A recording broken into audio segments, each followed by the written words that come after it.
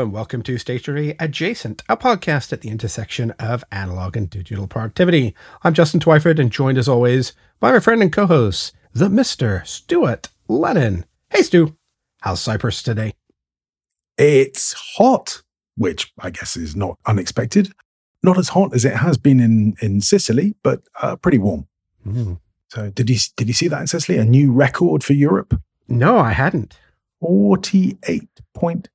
Oh, that'd be warm. In Syracuse, which, yeah, that's a bit toasty, I think. Yeah, we had that 47 degrees and then the town burnt down here. So hopefully Sicily's having a little better luck than BC did with the hot temperature. Yeah, let's hope. Wow. How hot are you guys at the moment? It's calmed down here. We're at levels we would kind of expect. So we're at 33. That's still a little warm for my taste, I have to be honest. But it's August. I'm in the Eastern Med. I can't complain.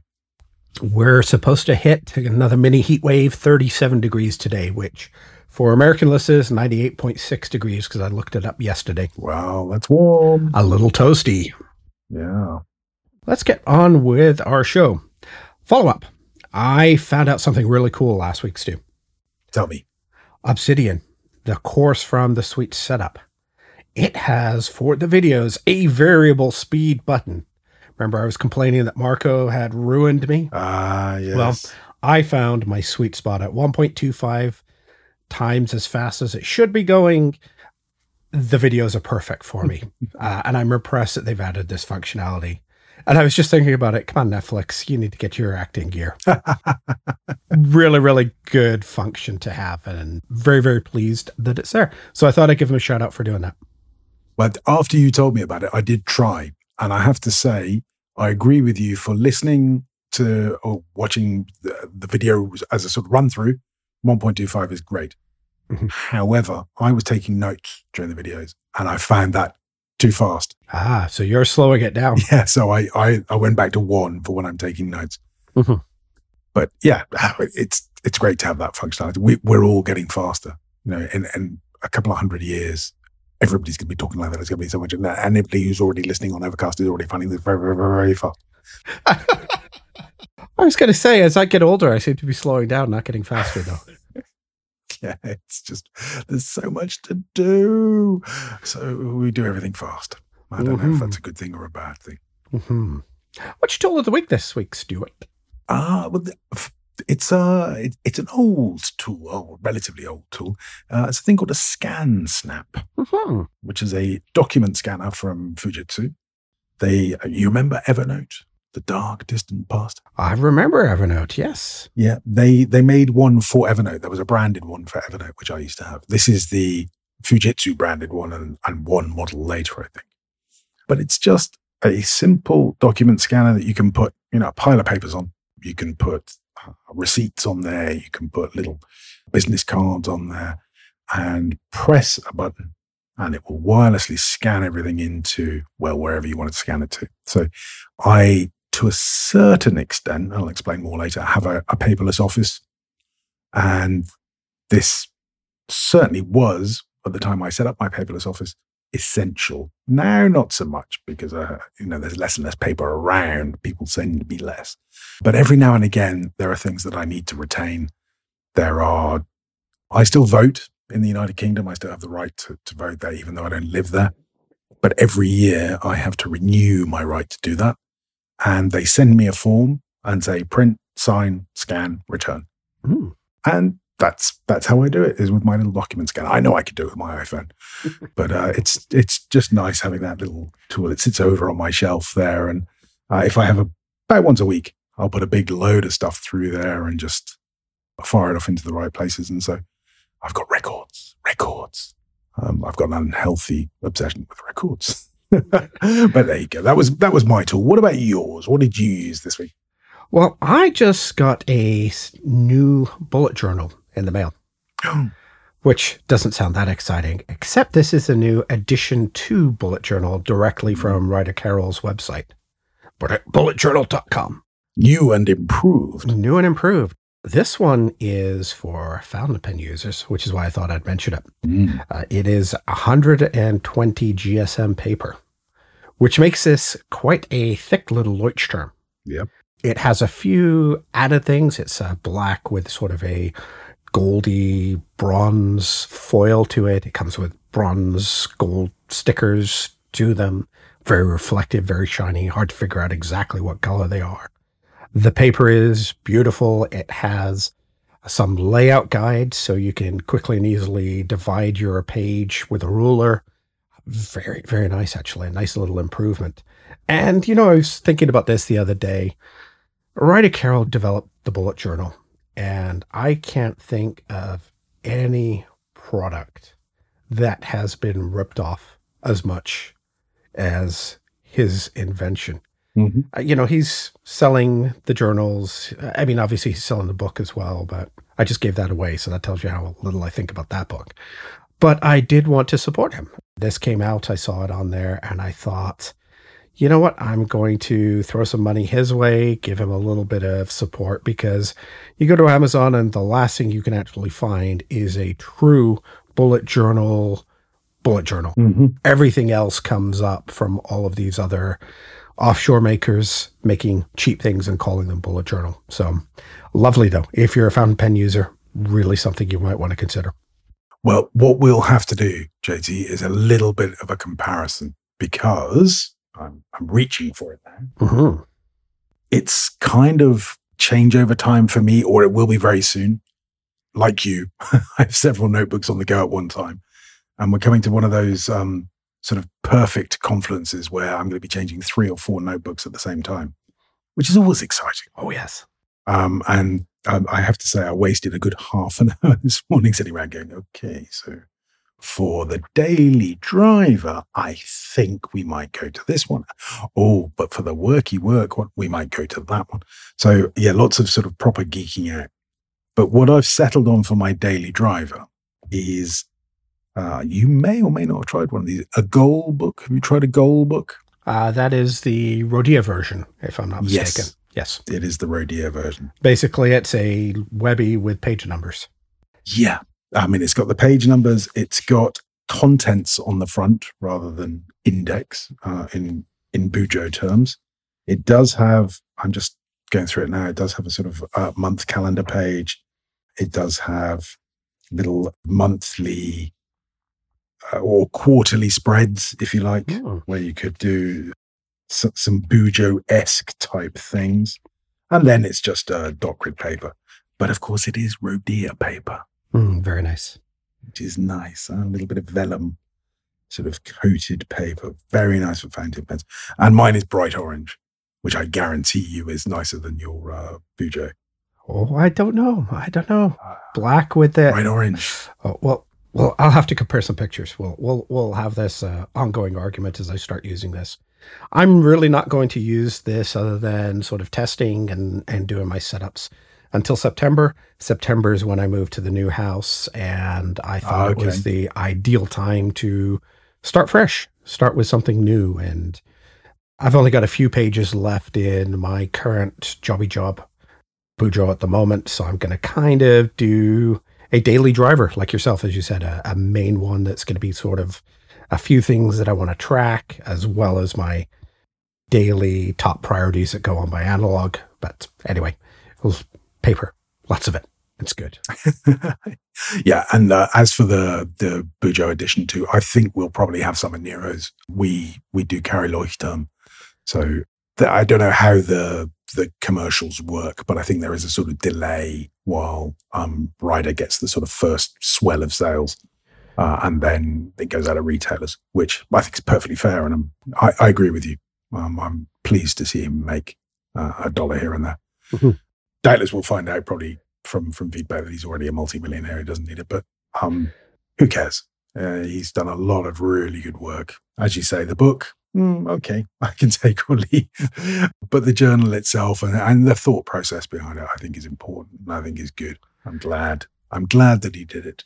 Yeah, and I hope he's successful at it. I think he has developed something that has changed a lot of people's lives, and that is something that not a lot of people can say. You know, he's right up there with David Allen as far as sort of changing my workflows and letting me look at things in a different way. So I've got a huge amount of respect for what he did. And that's why I throw some money at him directly. Yeah, excellent. Well done, you. Now, pen and ink of the week. What are you working on this week? Oh, I'm all over the place. This is pens and, well, no inks of the week this week. So I started this week with a Jelly Roll Moonlight 06 in fluorescent pink. I have no idea what that is, but it sounds awesome. It is as fluorescent pink as one would expect. Basically, it looks like a Bic. It's a clear plastic rollerball type that comes in these wonderful, wonderful colors. They're an art supply and also for, bullet journaling and all that stuff. They write so nicely. But after a little while, I realized that, okay, I can't write an entire week, including work, in fluorescent pink. So I decided I had to be a little bit more serious. And so I threw in something that I picked up several months back, a Parker Jotter XL. Have you ever played with the Parker Jotters? I'm assuming you have, but... I haven't, no. Oh, okay. So the Parker Jotter is it's been going around forever, a little ballpoint pen. A few months, or maybe a couple of years ago, they came out with the XL version, which is perfect for my hand. The small one, just a little too dainty. It's great if you're carrying it in a bag or something like that, but it's just too thin and too small to write comfortably with my grip anyway for any extended time. It's great for short notes, if you're carrying it in a pocket. Mm-hmm. The XL is a metal-bodied version that is bigger. Can't remember the number off the top of my head. I did a review on it where I had the numbers on my blog. And I think it's about 33% bigger, but it just feels sturdy in the hand. It feels nice. And it's really nice. It's a click top, silver on the top. Mine's a green on the bottom, British racing green kind of color. Just a real nice one.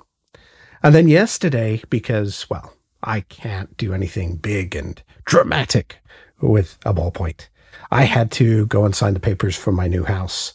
And unfortunately, my Mont Blanc signature pen is packed away. Mm-hmm. But I did take, and I know you have one of these, a Pilot Custom 823 that's filled with a Mont Blanc Midnight Blue. This is an old fill. The Pilot has a huge ink capacity, so I will probably be writing with that until Christmas with my fine nib. Yeah. Nice pen. That was the pen that I chose to sign all the very, very expensive documentation for my new house with and felt, very, very proud of myself. Well done, you. Signed with a good pen, and congratulations on the new house. Oh, thank you. Yeah, I'm really glad seeing as I'm packing up this one and I don't own it anymore. It's nice to finally get that paperwork started, so everything's moving. It was an expensive day, though, yesterday. Yeah, for sure. That's probably more money than you spend on an average day, I'm going to guess. Definitely. I sat in the car with my wife on the way home and just said, do you know how much money I spent today? It was a very expensive day. How about you, Stu? What are you riding with? I've been pretty good this week. I finished off a couple of pens, a couple of previous fills. Wow. So I got through that Pelican. There was a lot of ink in that. It was amazing. It was the Honeyburst. And the Honeyburst ink was bright and beautiful and flowing and bright and beautiful. And I thought, this is never going to finish. It's bright and beautiful and flowing. And then it stopped. Oh, just stopped dead. Dead. Yeah, there was no sort of, it's coming, just gone, finished. Wow. Oh, there we go. So I pulled out a bright yellow pen, and it's my Sailor 1911 fountain pen. Is that the large or the regular? Just the regular. Okay, nice. Bright yellow with a gold trim. It's got a little black cap and a little black filial. Very, very nice pen. It's my first Sailor, actually. And obviously a nib that you wouldn't be able to cope with. It's a medium, which... Okay, medium's not so bad. Yeah, well, I look at it and think this is a bit fine for me. I was going to say, that's not your kind of thing at all. I'm surprised. Yeah, sort of Japanese medium is a bit scratchy for me. But I put in some really nice ink. I'll try and say this correctly. It's Murasaki Shikibu, which is by Iroshizuku. So that's Pilot ink that comes in the beautiful bottles, sort of really nice flat bottles. Lovely. Which color is Murasaki Shikibu? To the working fellow, it's purple. Okay. Very nice purple. And yeah, well, look, Sailor make pretty good nibs. I've got to say, it does flow very nicely. It's nice. Yeah. Sailor pen with an Arashizuku ink is just going to make a really, really nice writing combination. Yeah. And it's just going to flow so well. And I like yellow and purple. Call me weird. Alrighty then. So what are we talking about today? Well, as mentioned before, I just bought a house. I'm moving in September, and I'm thinking about the layout of my new office. And I wanted to get some discussion, have some thoughts from you. And if anybody from the listeners has some thoughts on this, I'm really trying to figure out how to set up my new office/library. Because I'm willing to throw out almost everything.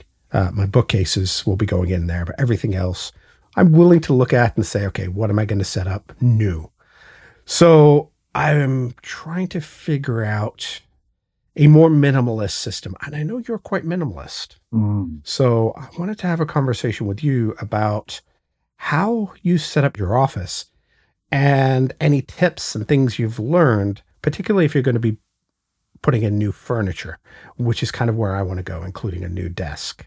My question really is, what should I look for to set up a most productive office? Do you have any thoughts, Stu? Well, I mean, if you've got a podcast editor, then I recommend that you get a big American fridge freezer, double door, ice maker, and a whole range of annoying noises. They love that sort of thing, Justin, the podcast editors. Big fans of that. I have heard this. This is the only room we could fit it in.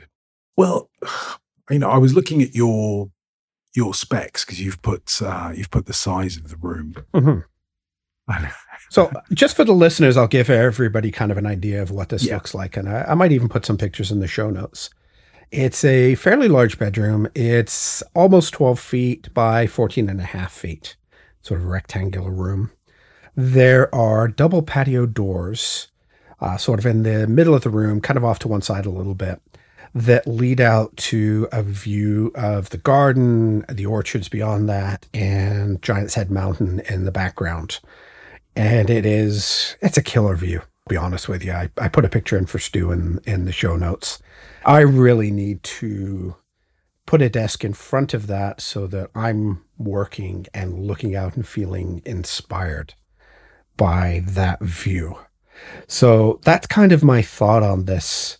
How do I set this room up with a desk that will allow me to maximize the view and also be somewhat minimalist at the moment?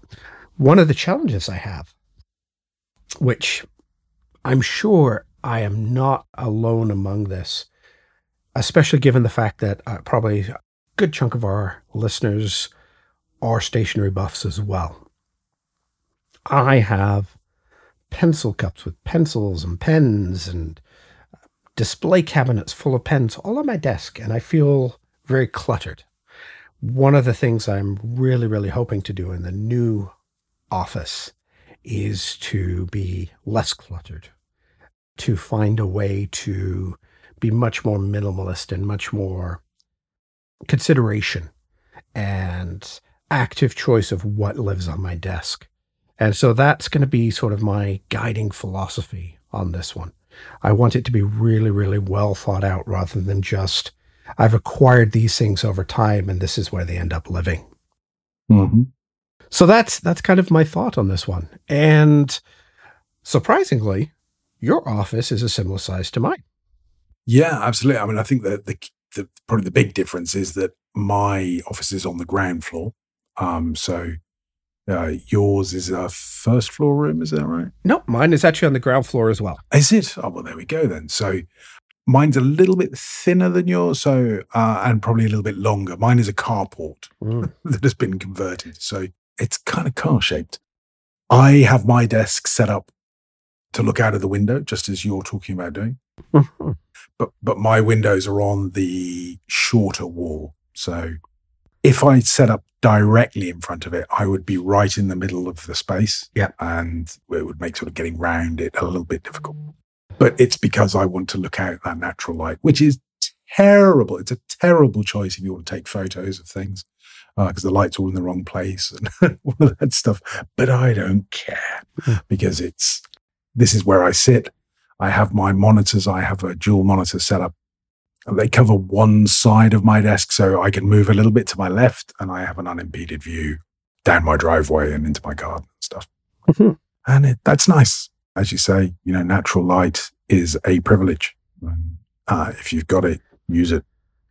The thing with having a desk sort of facing out towards windows like that, unless you're going to push it up against the window, which I think is unlikely, is that cable management becomes really, really important. Yeah, definitely.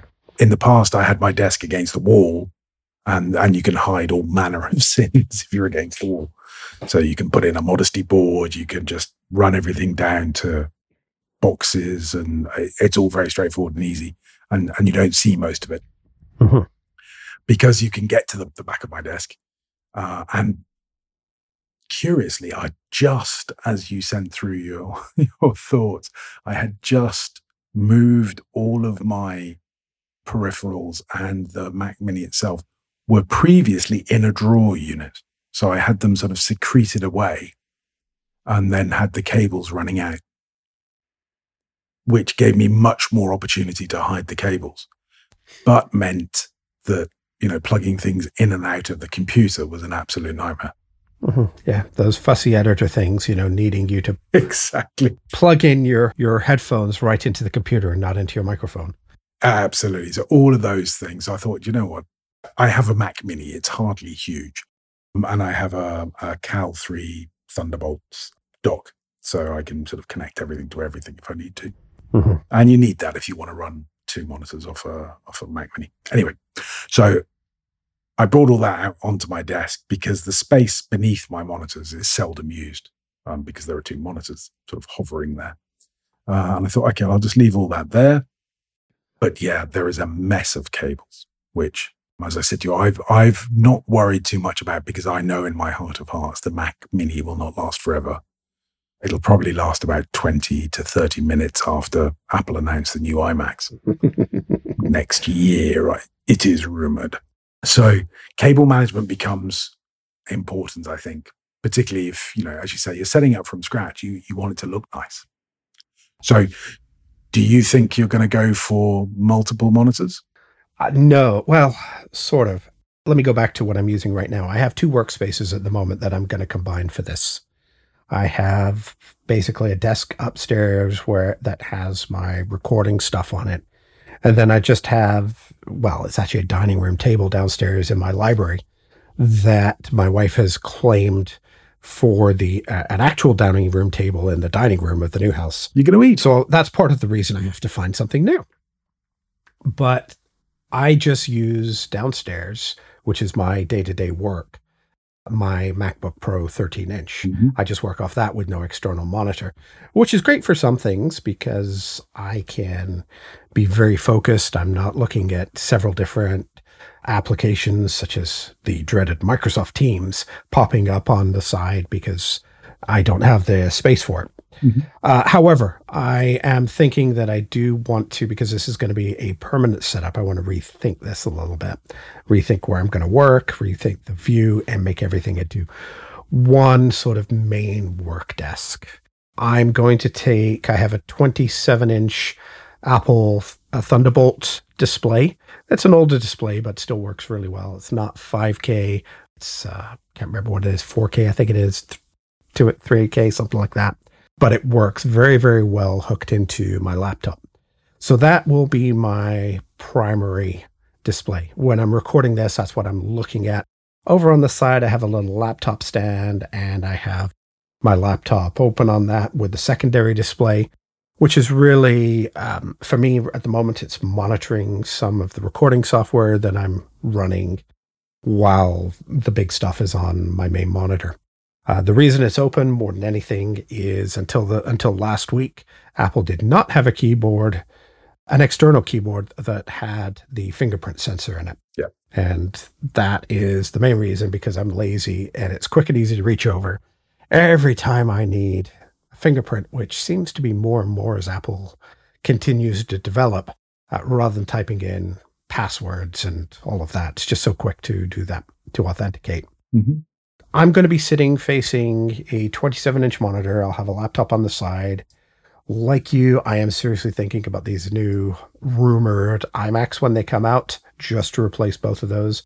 Partially because moving my big monitor here means I'm going to have to scramble to find a big monitor for my recording studio, which is going to be in a separate room. Mm-hmm. And moving a 27-inch monitor back and forth is not something that I really want to do. Yeah, no fun at all. As far as what I will have on the desk, surprisingly enough, I'm kind of thinking about cable management and going, I really don't have too many of those. I've got power in for the monitor. I've got power in for the laptop.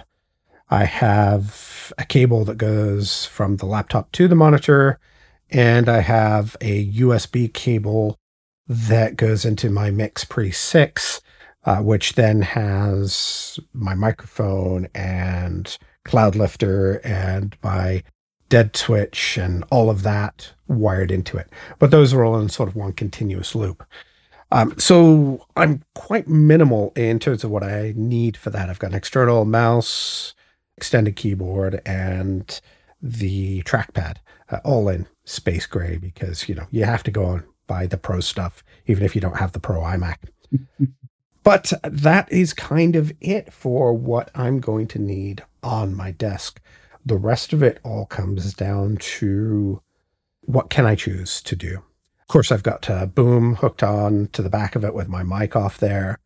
At the moment, I also have a matching Boom light, which probably will stay. I may upgrade it for something a little newer. This is probably a 15-year-old IKEA lamp, but it's all home connected. So the light in it, I just say the keyword and I can turn it on, turn it off, turn it to whatever level I want. And I like having that little bit of task lighting so that, if I'm working in a darkened room, I don't have to have big lights on. I can just work on a desk. But that's really it. Everything else I'm looking at now, I've got pens, I've got paper, I've got more boxes of pens, I've got more paper. There's a lot of stationery stuff. And what I'd like to do is get that off the top of my desk and just bring on what I'm using and then put it away. Mm-hmm. It's my theory. I'm not sure if it will work, but that's kind of my goal. I mean, I think the best discovery I made for pens, I've sent you the link, was, I'm going to get the name of this right now. It's a drawer unit from IKEA was the one I got, but I'm sure other suppliers are available. I gave you the Canadian links. That's how seriously I was taking this. I saw that. I was quite impressed. But it's the drawers on the top are very, very shallow. So you can't put much in them. These are definitely not things that you could use, in a bedroom, for example. And I then went to an American supplier for the little pen trays, by which I mean a sort of corrugated liner, so that I can lay the pens sort of almost like a display. And so the second drawer of my unit is all entirely pens, and the third drawer is entirely pencils. And that's where they live unless they're inked and in use. Obviously not for pencils, they're not inked. But I then have a pen block on my desk, which only contains pens that are sort of current or active. Mm-hmm. And that, I find, prevents me having 250 pens littered around desks and places, which, as you say, can become a little bit tiresome. And that was a very, very inexpensive solution, because then in the drawers beneath, that's where I put paper, spare notebooks, all the usual ephemera that we both have. Mm-hmm. Actually, I really like this idea. Yeah, I can even, I can't tell you now, but I can even dig out where I got the corrugated liners from, because I did struggle to find them. I had them shipped over from the States at the end. Ouch, expensive. Yeah, they came in, two massive bits, and I just simply cut them into smaller pieces. Mm-hmm. But that's very nice, because I can literally now, I'm pushing back from my mic. I'm trying to count. It's probably about I would say 30 or 40 pens deep, and you can get at least 4 across the drawer. So, you're comfortably going to hold 120 pens there. All right. That might be a good way to put upper constraints on my pen buying as well. Well, yeah, unfortunately, the drawer unit, there are 3 of those shallow drawers and 3 slightly deeper ones. So you could go as far as 360 if you used all the shallow drawers. But let's not go there. Something like that, just doing a little bit of customization on a piece of furniture to make it suit your purposes, I think is well worth it, because you do it once. And that is the ideal way for me to keep pens. Mm-hmm. They're all there. I can open it and look at them, and I can open it and just select one and go, right, okay. Then open another drawer, take some ink out, ink it up, boom, you're away. That's, I think, better than sort of looking at a load of pens and, oh, do I keep them in their boxes? And if I keep them in their boxes, will they ever get seen? Will they just gather dust somewhere? Or just have them lying in a drawer where some of the pens that we own are not inexpensive. No need to reveal how expensive they are or aren't, but we don't particularly want them chipped or damaged. Mm-hmm. You want to look after them with a certain amount of respect. So I think that's a big win that's quite easy to find. But clearly it's going to depend a lot upon the look that you settle on for your office library. Yeah, that was the only thing I didn't like about IKEA's choices. It comes in gray or white. Mm. The one thing that will be going with me is, in this room, the walls will be lined with my bookshelves. And I have 8 bookshelves with extended shelves on the top. Mm-hmm. So they're bigger than normal.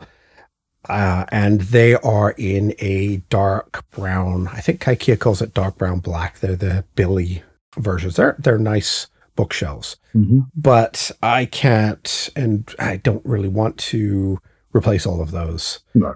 Partially because the nearest IKEA from the new house is a 4-hour drive. So, my choices are ship it, or, I won't be able to walk around the rat maze looking at the stuff and figuring out how it's going to fit in nicely to whatever room I have. That is a bit of a limitation because white might not go so well with those, but looking for something in this idea of a narrow drawer, that has given me kind of an idea of, okay, these are things that I could go for and will work very well for keeping my stuff out of the way. Mm. I got a question for you, though. What do you do with your ink? Well, my ink currently, again, this sounds like an ad for IKEA, but I have Kallax, which is they're like the little square shelves. Mm-hmm. So they're big units, and I've got one that's got 8 little boxes that make up the unit, and one that's got 12. So I have one standing portrait and another standing landscape, if you're with me. Yep. And one of those little units, I keep all my ink. I don't have that much ink. I keep 1, 2, 3, 4, 5, 6, 7, 8, say 12 full-size bottles and a box of Diamine, the music collection. So little baby bottles in a box. And that they're sort of set up, I won't say artfully, but with some thought, just in that corner, in the shade. I keep them out of the sun for obvious reasons. And that's it for me. Easy as that. If I had more, and I do have a little bit more actually, then it's in one of those little drawer organizers in one of my drawer units. The Malm 6-drawer chest. Apologies to any Swedes. You have an IKEA pretty close to you, I'm guessing. Yeah. I mean, when did I start buying this stuff? I'd originally furnished Nero's office. I sort of had it all built, or I built it. So I don't know if this translates. I'm sure it does. Scaffolding poles. Mm-hmm. Metal poles that you put on the side of buildings. I got my desks and my big shelving units made from scaffolding, and then used either reclaimed wood, or I used kitchen worktops actually for the desktops. Oh, very nice. Just went to my local sort of DIY store and went, yep, I'll have one of those, and bolted them on top of this scaffolding. And, it was a very sort of modern industrial kind of look, which really fitted with the office space that we were in. And we had a lot of space for not very many desks. So these sort of huge clumping great things weren't a problem. They weren't able to come with me. And as Nero's operations grew, I needed to buy some slightly more sort of normally scaled furniture. And I bought some of the Kallax from IKEA. And so then when we came over here and I had to furnish this office, because I used this office back in the noughties, and I had a really small little computer desk that I'd inherited from somebody, and a little black chair, and I put a laptop on it. That was it. That was all I had here. So for a full-time office, I needed to kit it out. And yeah, you can either go online and spend a small fortune getting, terribly, terribly posh office furniture, or you can go to IKEA and say, okay, I'm going to pick a color, whether it be white or beige, and say, right, I'll have everything in that color. I was just looking, the Kallax actually comes in the black brown that matches my bookshelves. So this is a possible already. Yeah, I mean, the Kallax is a nice sort of, it's a blend between display and storage. So I use the Kallax, and then there are some fabric boxes that sort of fit exactly. And that you can hide sins in there. Sort of junk gets thrown in those little boxes. The box of cables. Yeah. But one of the weird things about Kallax is that a foolscap file that I'm sure you will be familiar with, as will most files, won't fit.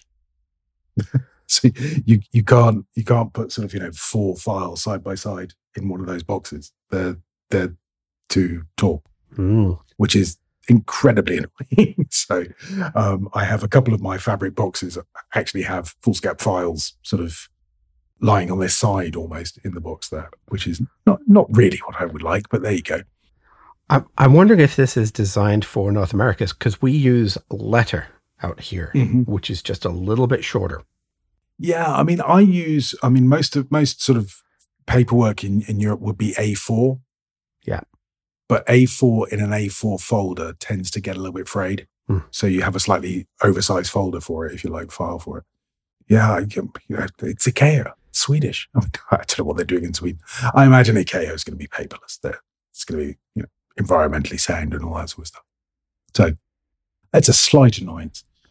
But yeah, there is an IKEA here. It's not that close. By Cypriot standards, it's miles away. So it's over an hour's drive, Justin.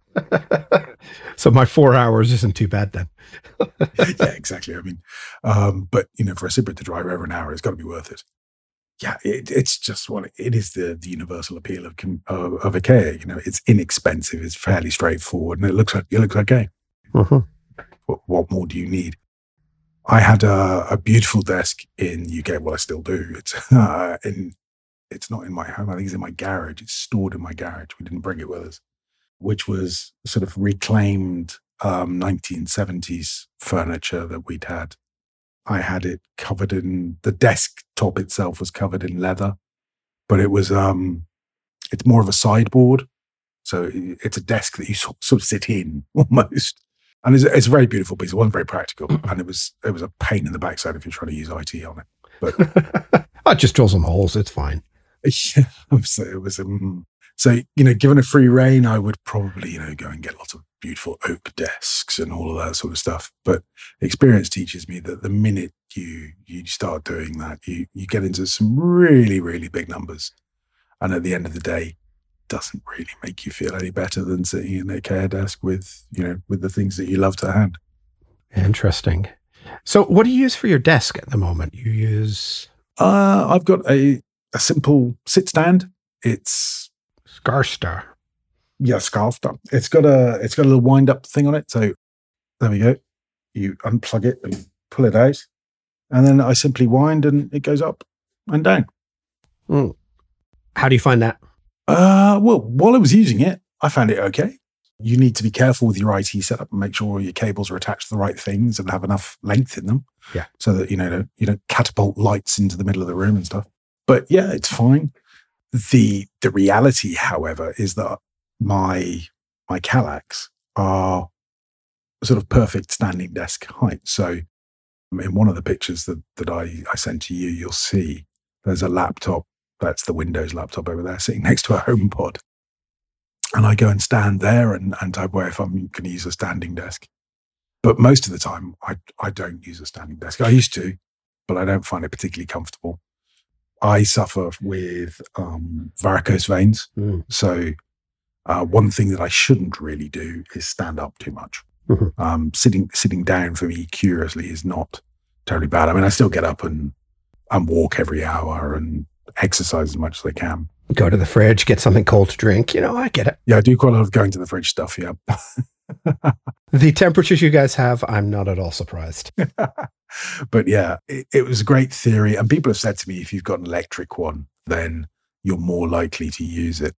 But when I quiz people, even those with really swish electric stand-up desks tend to stop using them after a while. Interesting. So in the room I'm in now, I had, until I moved my studio into it, I had a separate desk behind me. So kind of weirdly, I had two desks. One of them was a standing desk, and it was an IKEA desk that I had converted. It had basically a shelving unit over the top, and it was all adjustable. So I converted that into a standing desk, and I ran with that for a few years. And it was great. But at a certain point, throughout a day, you get a little tired and would like to have a sit down. And so behind it, I had a sitting desk. The process of taking my gear from one desk to the other was a pain. And that's why I want to look at a convertible desk, standing to sitting desk. For the longest time, I was recording my podcast stood up, and I really enjoyed that. I found my energy level was a little bit better. It was a fun process. But again, I had to move some stuff around to keep the better half happy, and that trumps my own personal comfort. But having worked with sort of a stand-up and a sit-down desk, I think the one thing I did miss was the ability to move back and forth.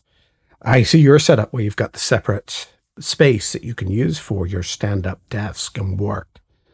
What I would be concerned about, particularly if I go iMac, when that comes out, which I keep looking at those and getting excited, is the idea that I would have to go to a different machine and my layouts and my, everything would change. And that bothers me a little bit in a way that I can't explain, that I would choose not to do it because the convenience factor. Sure. Even though I could do it, and I could probably do that for different tasks, much like during a day, I work in 3 or 4 different spots around the house. In the morning when I get the dog up, we sit at the kitchen table. I put the MacBook Pro on there and I work while she's eating and doing her morning rituals, mostly which involve taking her hair and messing it up. So I do move around a little bit. I enjoy that. But I think for this setup, I'm really looking for something permanent and adjustable. I have been looking at these Fully desks, which you get into some large numbers, let's put it that way, with those. You do. I mean, my monitor arm is from them, the Jarvis. That's very nice. With the twin monitors on it. I mean, it's, well, they're not twins, but sorry, 2 monitors on it. It's very heavy duty. It's very, very good kit. And I would be very confident that their desks are really good, because I looked at them myself. But again, my own personal experience of the sit-stand desk is it's a fantastic theory.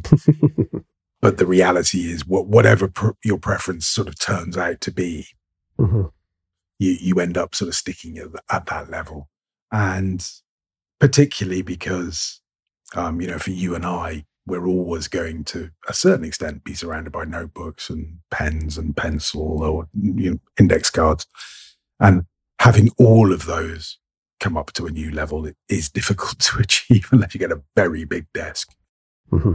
So what I found was that when my sort of central unit would rise and I would rise with it, then my sort of drawers next to my desk were suddenly inconvenient because they were miles away.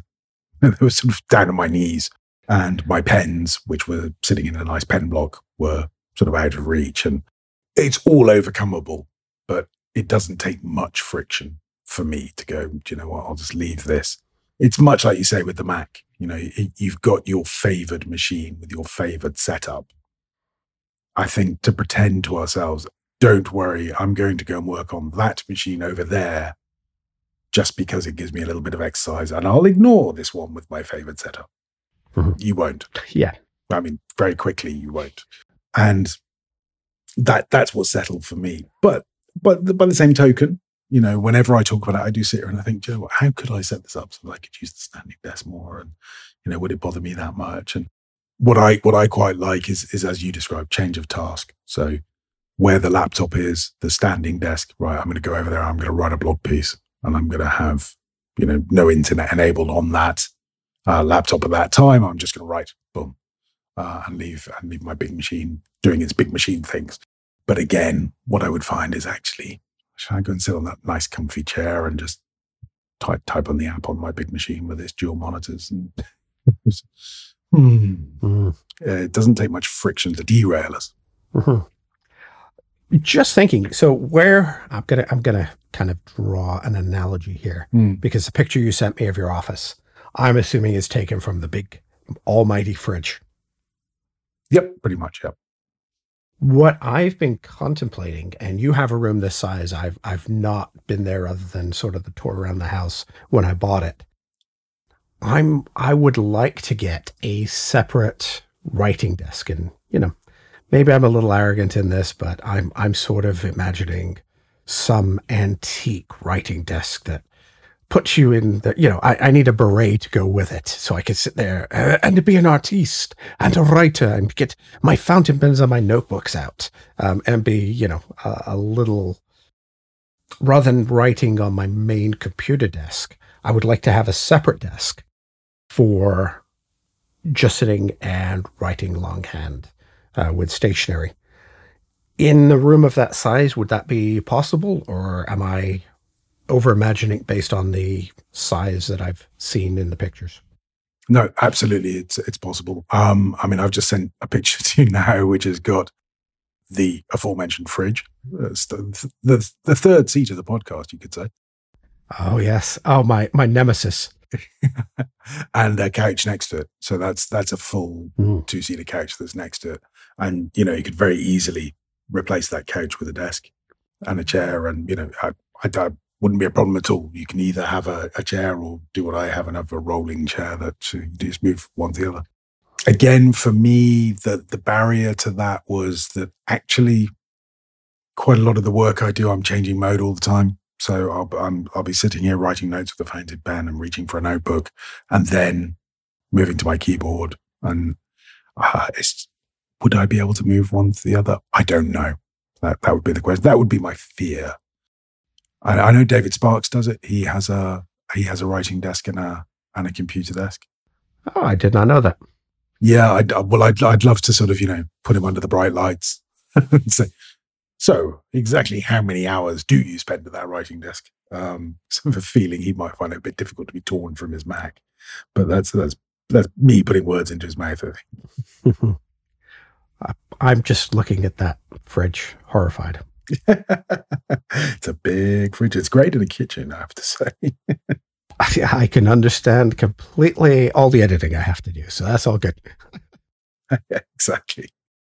Yeah, so that's my thought. And again, that's not going to be something that will happen right away once we move in there because, basically I've got an old IKEA desk that I've been dragging around for probably 25 years.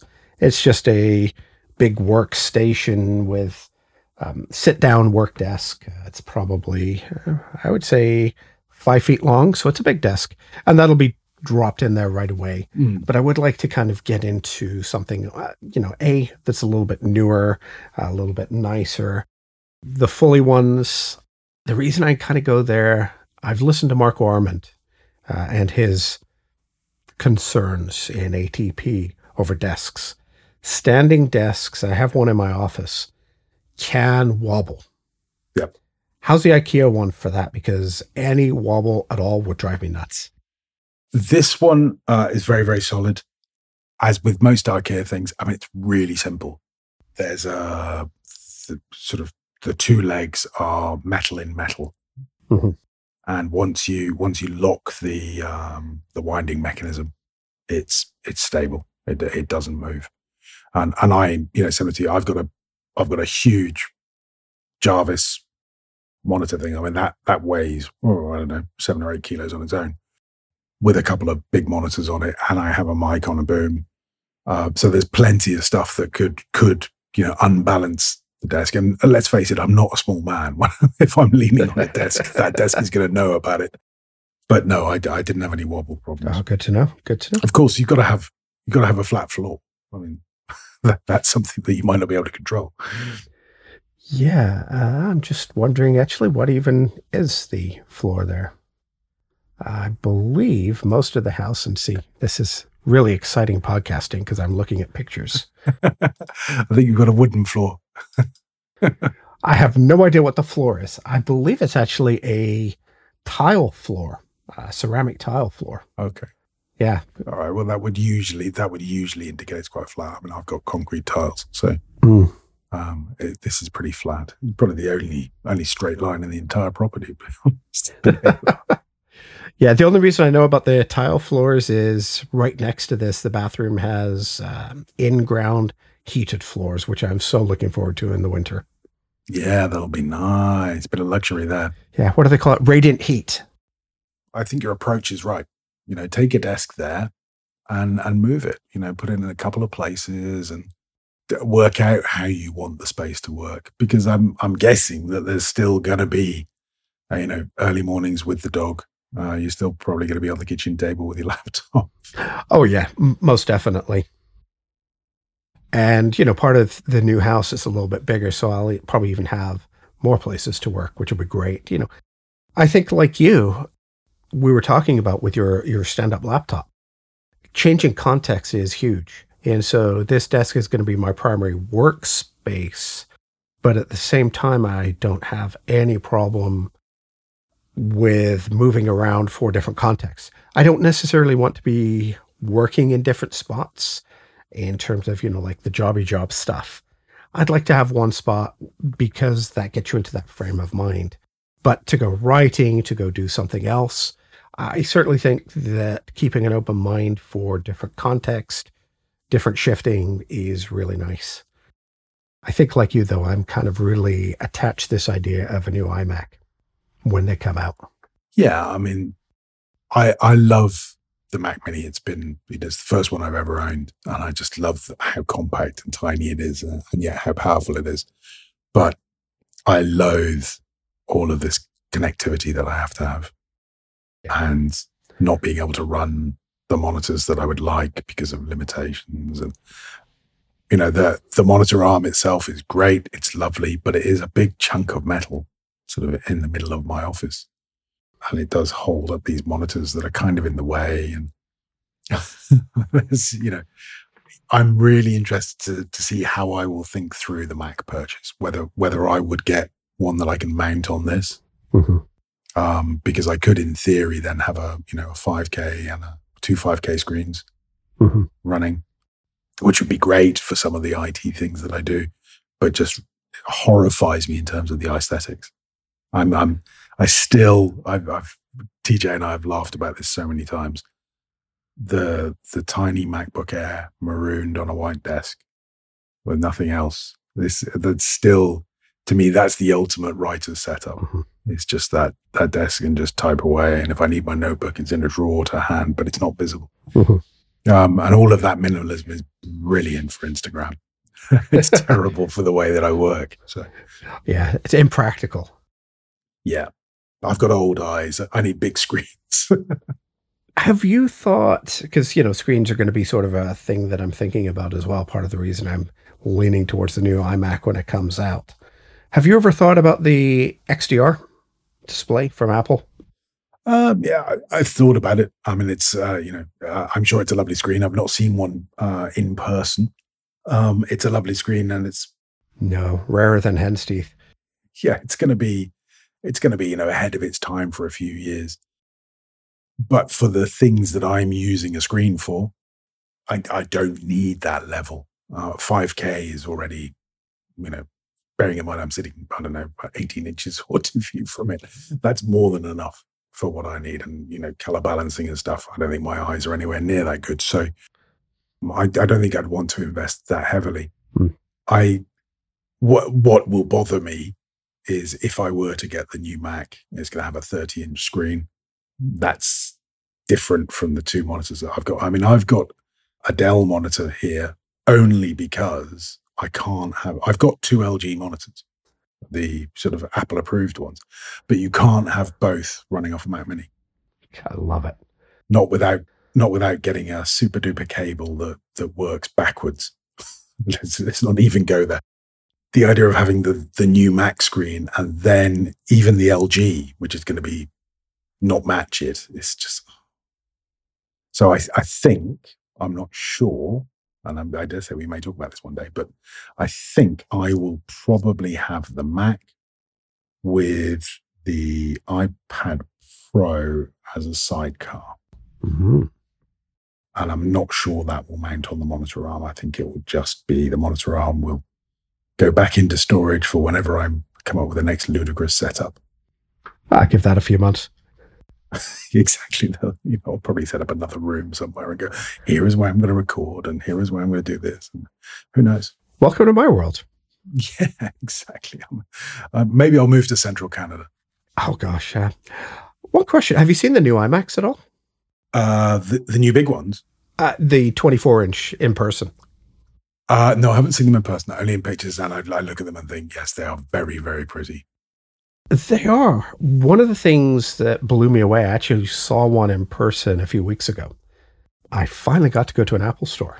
Surprising. I walked out, didn't spend anything, which was even more surprising.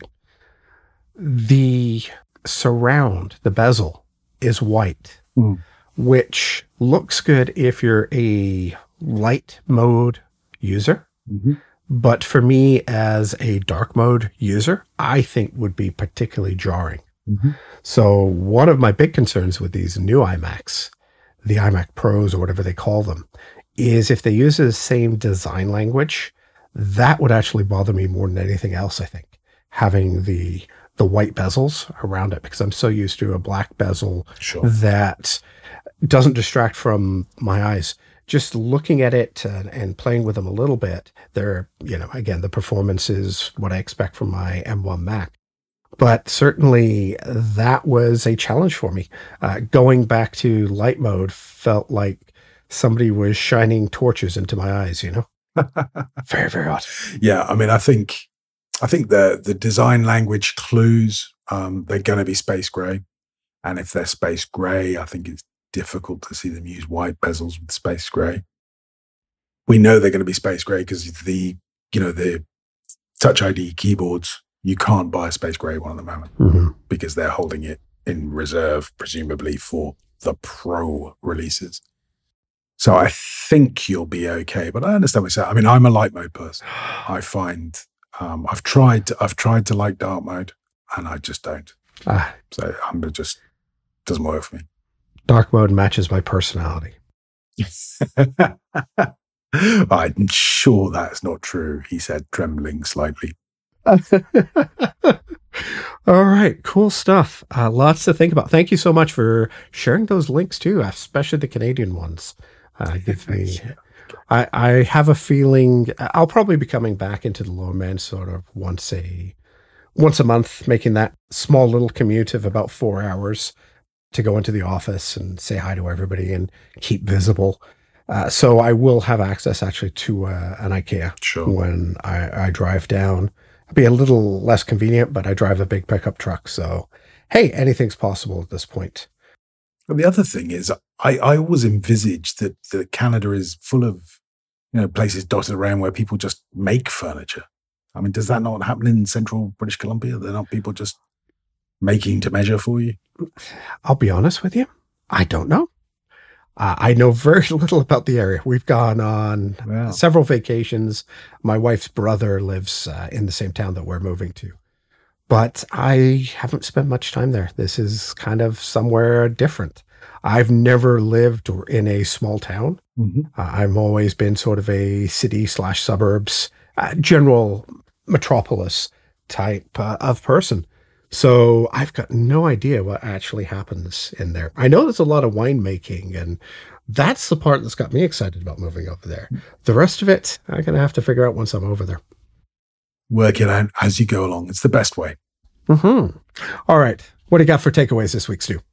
Well, my takeaway is, aren't we lucky? Aren't we privileged? I'm sure both you and I would say, we've worked hard to get to where we've got to, but let's acknowledge privilege where it is. Oh, yeah. We could all work from a kitchen table. We could all work from a little fold-out desk.